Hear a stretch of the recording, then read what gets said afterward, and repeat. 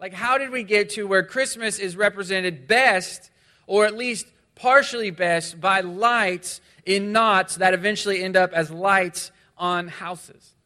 Well, it's because Christmas and light go together. And that's where we get John chapter 1 today. John chapter 1 is John's version of the Christmas story. Now, he's not going to mention Mary.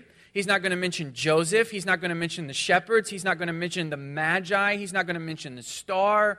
He's not going to mention any of the traditional elements that we associate with the Christmas story. But John chapter 1 is the Gospel of John, the writer John. It's his version of the Christmas story. So there are 4 Gospels. 3 of the Gospels, Matthew, Mark, and Luke, are called the Synoptic Gospels. Say that with me. Synoptic Gospels. Don't you feel very theological now? And the reason they're called the Synoptic Gospels is because they give a synopsis of Jesus' life. They give an orderly account of his life. And so they start in the beginning. Matthew and Luke start with the very beginning, even before Jesus is born, with Mary and Joseph and Zachariah and Elizabeth and John the Baptist being born. And then they give an orderly account of his life. Mark skips the birth story, but jumps right in at the very beginning of Jesus' ministry and then takes it all the way to the end. But John is writing the Gospel of John with a different purpose. He's not just wanting to give you a synopsis of Jesus' life. He's writing to you and writing to his first listeners for a very specific reason. He is writing so that they will believe in Jesus and have eternal life. He's very clear about that. His purpose in writing this letter, the Gospel of John, is so that his listeners, his readers, will believe in Jesus. So he doesn't start with the birth story. He does tell us about Jesus' birth. He does tell us about Jesus coming into the world, but he does it in a different way. Look what it says in John chapter 1, verse 1. It says, "In the beginning was the Word, and the Word was with God, and the Word was God. He was in the beginning with God, and all things were made through him, and without him was not anything made that was made. In him was life, and the life was the light of men. And the light shines in the darkness, and the darkness has not overcome it." So you notice 3 phrases in here that may not remind us of something, but it definitely reminded John's very first listeners and readers in the first century when he wrote this letter. He says, "In the beginning," and then he says about creation, the Word, and then he talks about light. And so his very first listeners, they would have read his very first opening lines, and they would have remembered the opening lines of the Old Testament. So I want you to turn to Genesis chapter 1 with me. Keep your finger in John chapter 1. We're going to be back there in just a few minutes. But Genesis chapter 1, John starts with those phrases, "in the beginning," and then he talks about the Word of God, referencing Jesus as the Word. Then he talks about the light because of what we read in Genesis chapter 1. This is how the Bible starts. "In the beginning, God created the heavens and the earth. And the earth was without form and void, and darkness was over the face of the deep. And the Spirit of God was hovering over the face of the waters. And God said, 'Let there be light.'" So there's 3 phrases in John chapter 1. What does it say? In the beginning in John chapter 1. What does it say in Genesis chapter 1? In the beginning. And then it references Jesus in John chapter 1 as the Word. And what does it say in verse 3? And God said, God spoke. And then what did God create? Let there be light. So John is not just sitting down with a piece of parchment thinking, I want to tell people about Jesus. I want them to believe in him. How should I start my letter? No, he's very intentional about how he starts his letter. And what he's saying to us is there was a beginning, and now there is a new beginning. There was a beginning in the Old Testament when God created everything. And there is a beginning here as Jesus is born into this world. Back to John chapter 1. Look what it says about Jesus. In the beginning was the Word. Now that phrase is logos is the Greek word. Say that with me, logos. Now some Bible scholars, they wish that the English versions of the Bible did not translate the Greek word logos into English. So they would actually prefer it for have just to read, in the beginning was the Logos, and the Logos was with God. Because they would say to us, people who only speak English and not, original biblical language Greek, they would say that the word does not do justice to the word Logos. You know, we have kind of a very limited imagination when we use the English word, and so we're missing out on some of the fuller meaning of what John is communicating when he uses the Greek word logos, because logos is like a word in action. It's a commanding word. It's a powerful word. And this is how John is describing Jesus, as the logos, as an active word, just in the same way that God spoke an active word to create everything. Jesus is now that creation agent. And in the beginning was the Word. So Jesus was before Bethlehem. He was before the Christmas story. He was in the beginning. And the Word was with God. That phrase means not only was Jesus with God in the beginning, but there was a close relationship there. There was an intimacy in that relationship. He was with God, and then it says He was God. So this raises the stakes for us on the Christmas story. As we talk about Jesus in the manger, and you see the shepherds, and you see the Christmas lights on the houses, and it's reminding us of all these things. We're celebrating Jesus today. This is a serious thing that we are celebrating, because it's saying that God was born into the world. Not just a good teacher, not just an important person, not even just an influential religious leader, but God Himself was born and put on flesh. It says in verse 3, and all things were made through Him, and without Him was not anything made that was made.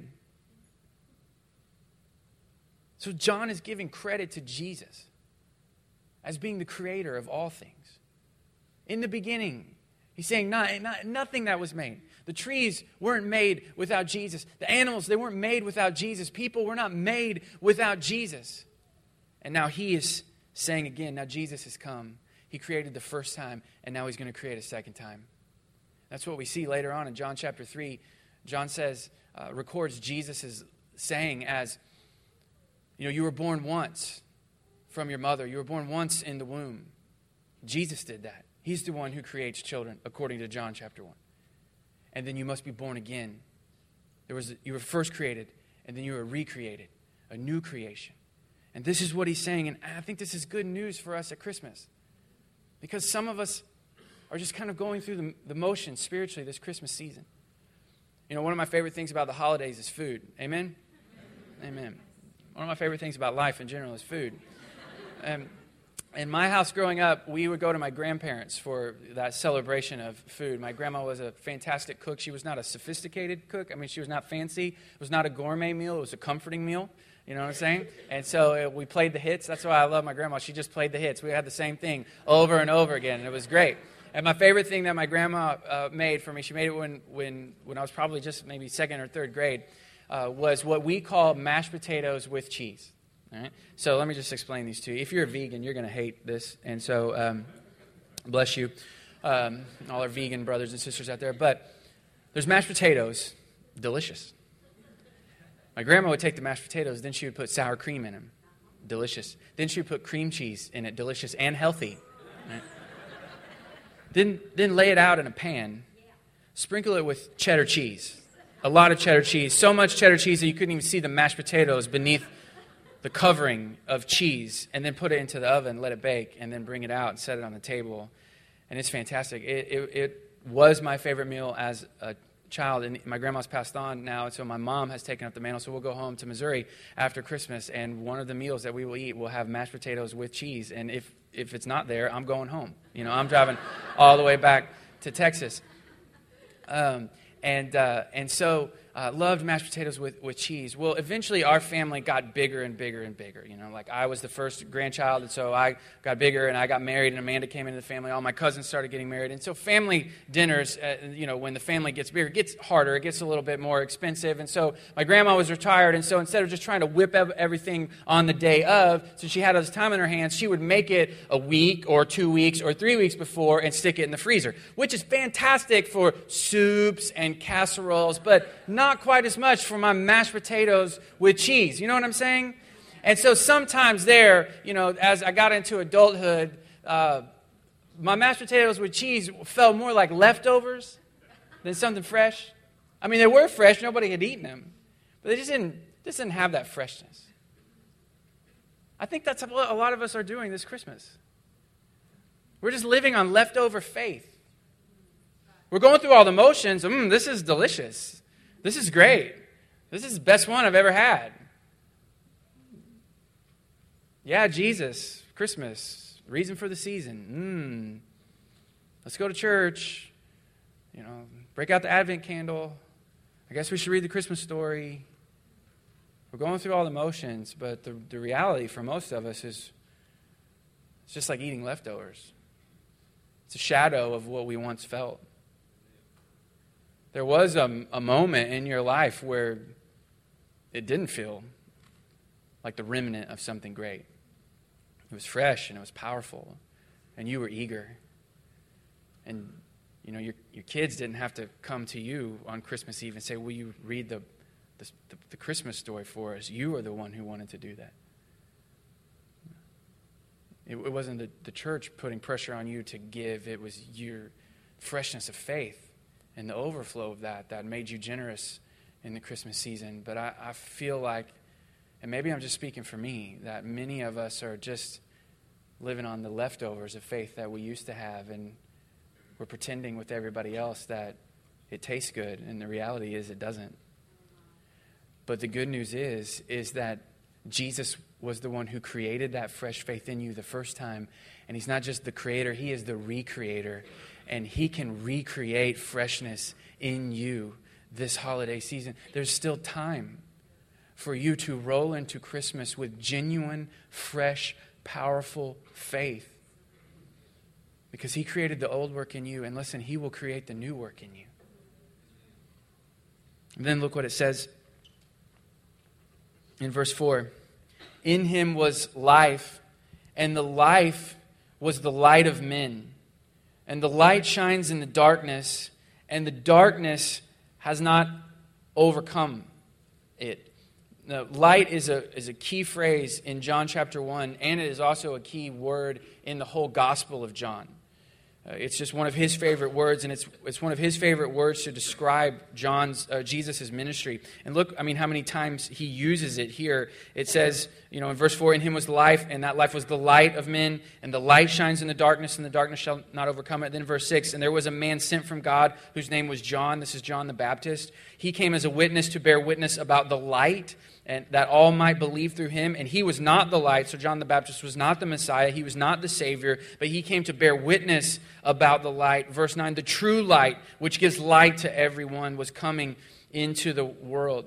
So it says that Jesus here is the true and unstoppable light. Verse 5 says, the light shines in the darkness, and the darkness has not overcome it. That's the purpose of light. Light is meant to break up the darkness.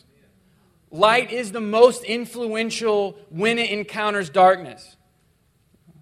So as an illustration today, our lights back here are not working, and so maybe you've been seeing them come on and come off. This is only our second Sunday, so please grace and mercy, for our lights. And so they came on and they came off.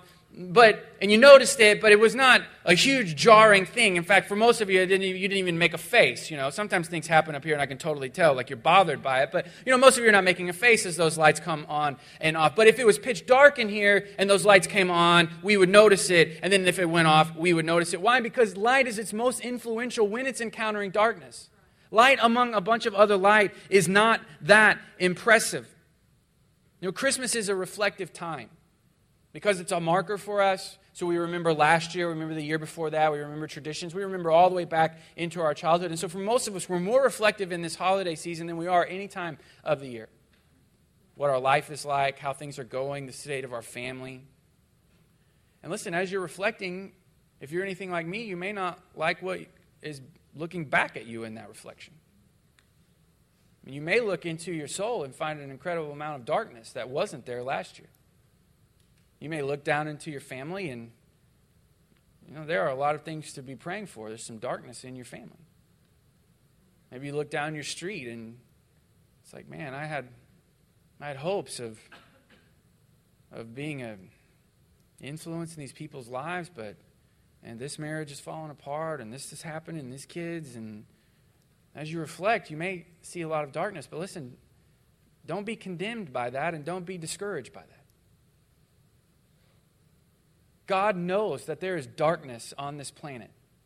That is why Jesus came. He came to be the light in the midst of the darkness. And so if you look into your own soul and own life and you are scared by the darkness that you see in there, in your soul and in your mind, don't be condemned, because that's the very purpose for Jesus coming, to be light in the midst of that darkness.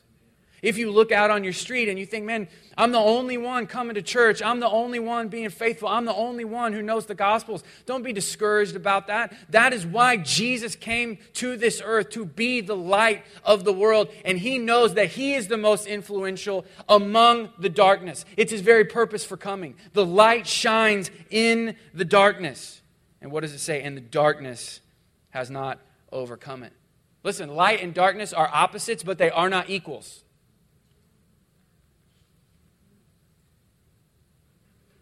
There's the light of the world, and there's the darkness of the world, and they're opposites, but they are not co-equals.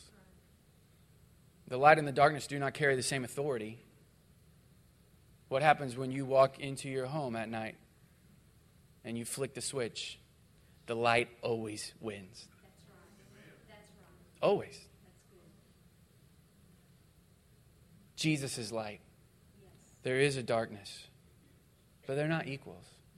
They don't carry the same level of authority. And here's the good news. Jesus said in John chapter 8 that He is the light of the world. And then He also says in Matthew chapter 5 that you are the light of the world. And He's carried on and given to you that authority that comes with being the light. You may look around and there may be some darkness in you that you are not comfortable with. If you are in Christ, you carry the light of Christ, and the light has authority over the darkness.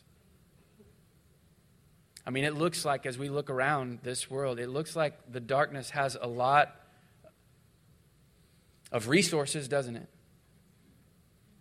But it doesn't carry the same power, and it doesn't carry the same authority as the light. You always have the upper hand on the darkness, because Christ is in you, and He's the light of the world. I mean, look what it says in verse 9. It says that He is the true light.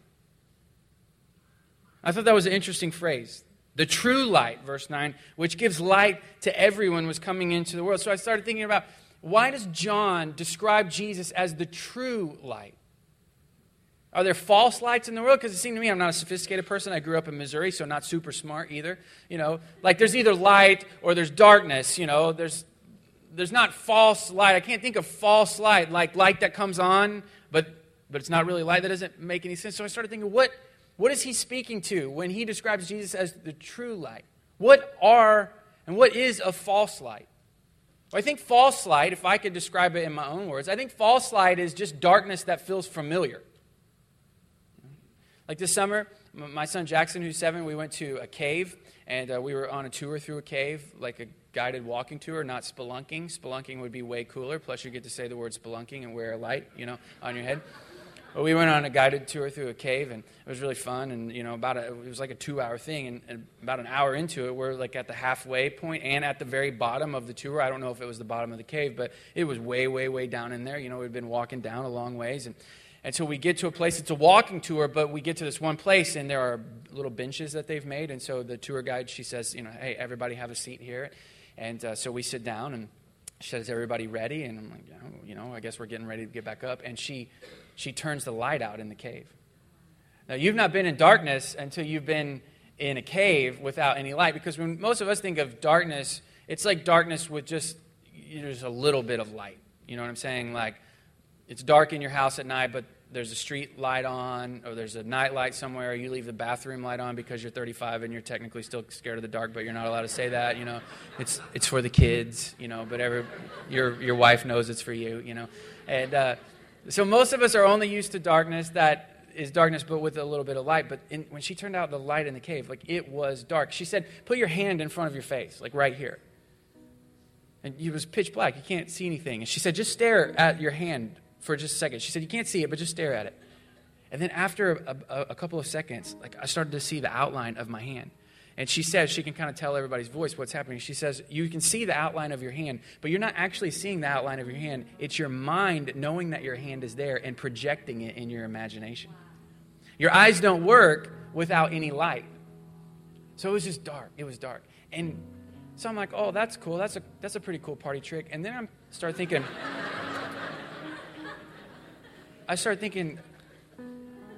what if the lights don't come back on? I mean, this was an old cave, and it looked like its heyday was about 40 years ago. And not that 40 is old, but the electricity looked a little suspect as it was running through there. And so I started kind of, what if these lights don't come back on? I'm thinking I got my 7-year-old son, and if we don't make it out of the cave, specifically if he doesn't make it out of the cave, Mama ain't going to be happy, when they drag us out of here. And so I'm kind of having a little moment there, And so I'm trying to get some confidence. It's a very small tour, and so I say to the tour guide, I said, if the lights didn't come back on, would you be able to find your way out of here? And she said, yeah. She said, yeah, I think so. I thought about that. I've been in here enough times. I'm pretty sure that I could find my way out. And so then I started feeling good, and then I kind of started enjoying it. So it was amazing. Just within a couple minute sequence, I started to feel familiar with it. I knew where my seat was. I knew where my son was. I knew where the stairs were that would lead us out of this room that we were in. It's amazing how used you can get to the darkness. And false light is just darkness that used to feel darker than it does right now. I mean, there's some habits that some of us have picked up that if you would have told us 10 years ago in our faith that we were doing these things, we would have been ashamed of ourselves. There are things that are coming out of my mouth that if you would have told the 21-year-old Curtis that I was saying those things, I would be humiliated for me. But we just got so used to the darkness that it didn't feel that dark anymore, and that is false light. Darkness that doesn't feel dark. And the Gospels give us some examples of false light in some of these groups of people that Jesus interacts with. Like for the Pharisees, these very religious people, their false light was religion. They thought if they followed the law and then they added a bunch of other laws on top of the law, that God would approve them and favor them because of their attention to detail in being obedient to Him. That's false light. There were this group called the Zealots. Jesus actually had one of the former zealot as among His disciples. They were tired of the Roman Empire being in charge, and so they believed that if they could just get up enough military force and strength and start a revolution, then that God's kingdom would come after that military revolution. They wanted power. They thought if they had power, then they would have God's favor. That's false light. You have the Sanhedrin. These are the rulers in Jerusalem. These are the elite. These are political leaders. That's false light. Then you have a group of people in the Gospels called sinners. That was the group. That was the name. Not just people who sinned, but they were just people who were like, I tried to do the religious thing. My mom and dad did that, and that's just not for me, so I'm going to do whatever I want. And I'm not going to feel bad about it. That's false light. Some of us have fallen into those very same traps. You are here today because you believe that if you are here today, God will love you more than if you weren't. Or maybe not love you more, but favor you more. That you have more potential for blessing and good things to happen to you, to get your prayers answered if you come. And so that's the only reason you do any of this. That's false light. Some of us are trying to accumulate that same power that the Zealots wanted, but we're not doing it through military force. We're doing it through money. It's false light. Some of us want that political influence. Maybe not in the nation or government, but you want the influence. You want to be the most important person in the room.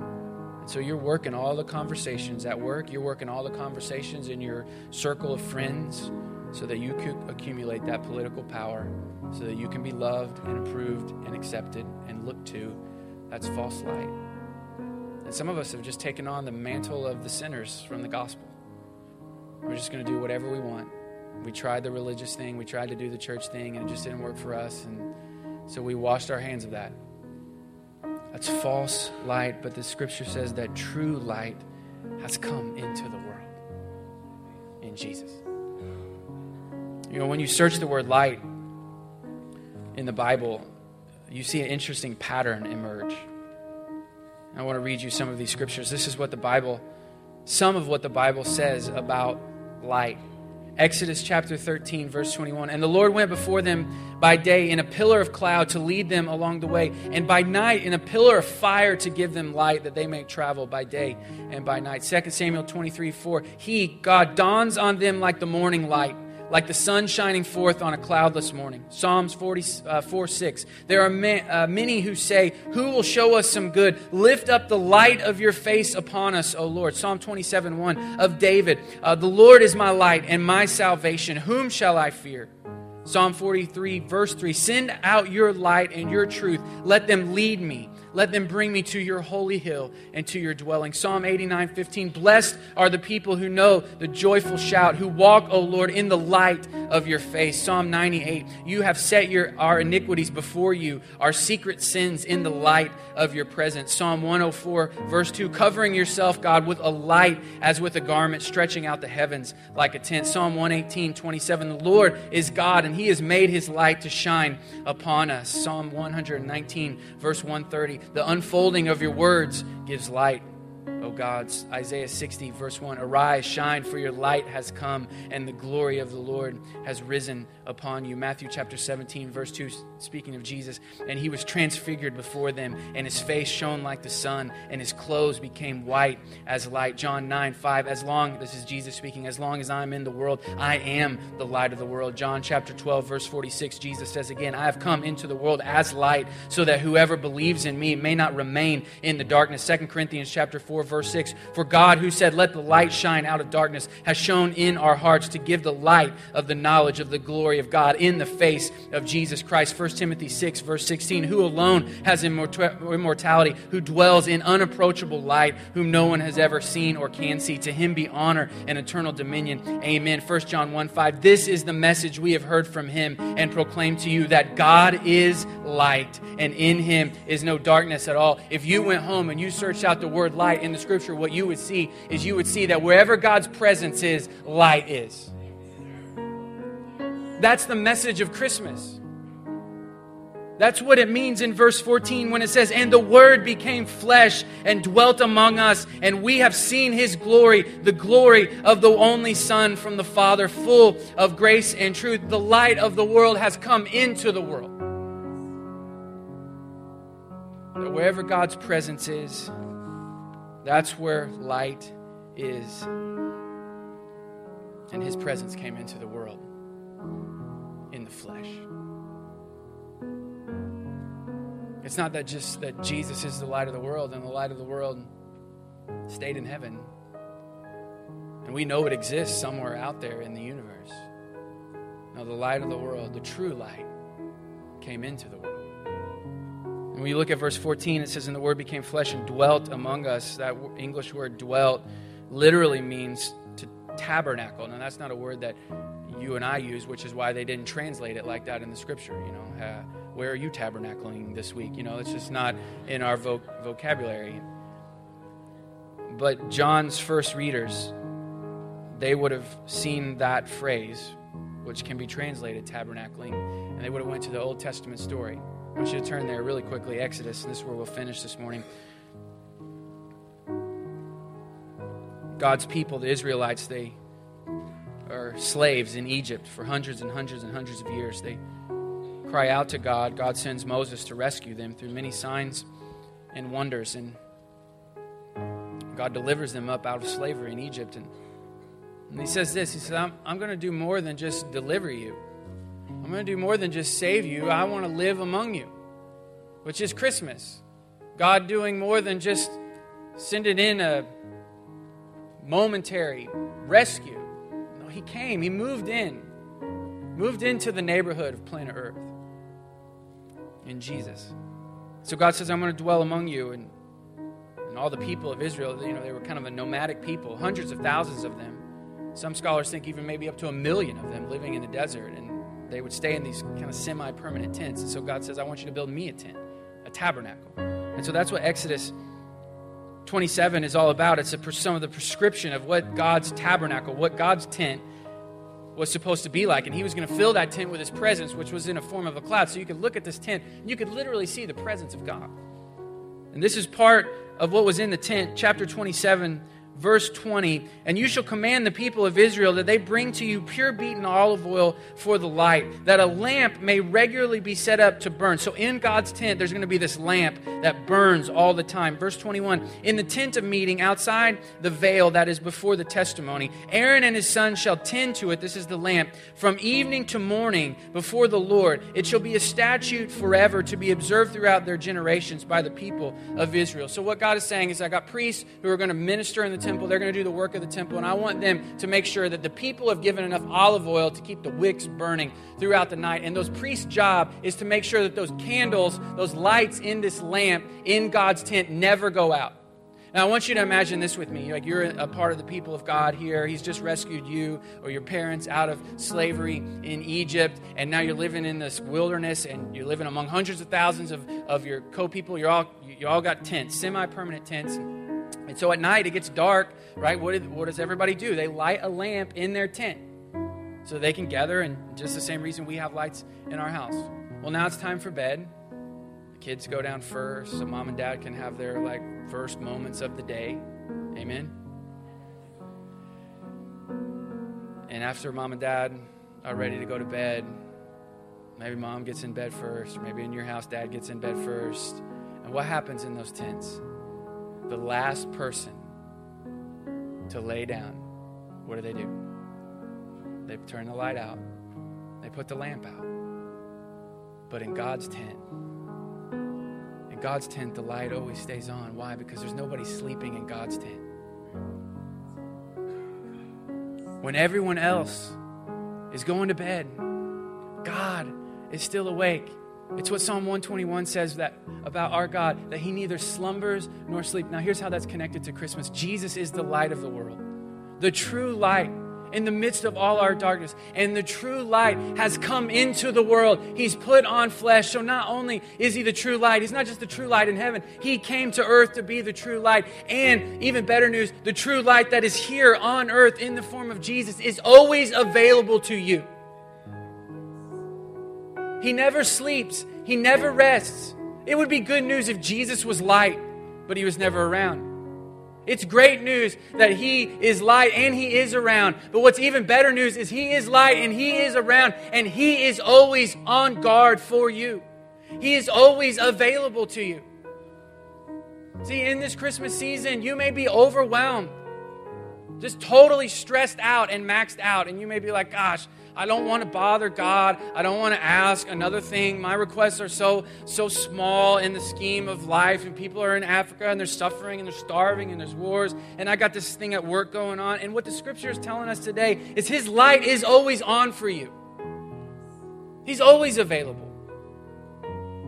You may be having problems with your children and it's not working out the way that it's supposed to. And you have the picture perfect plan and it's just not coming to fruition. And his light is always on for you.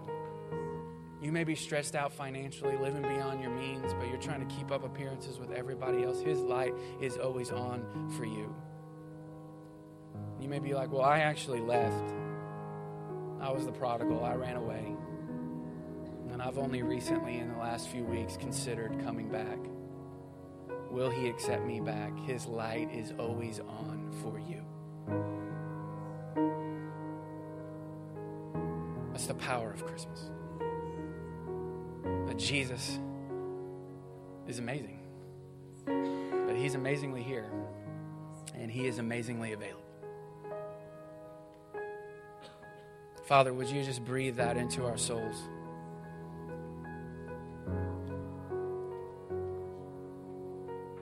And God, I pray that every time we see a Christmas light fired up, we would remember that you are the light and you are here and you are available to us.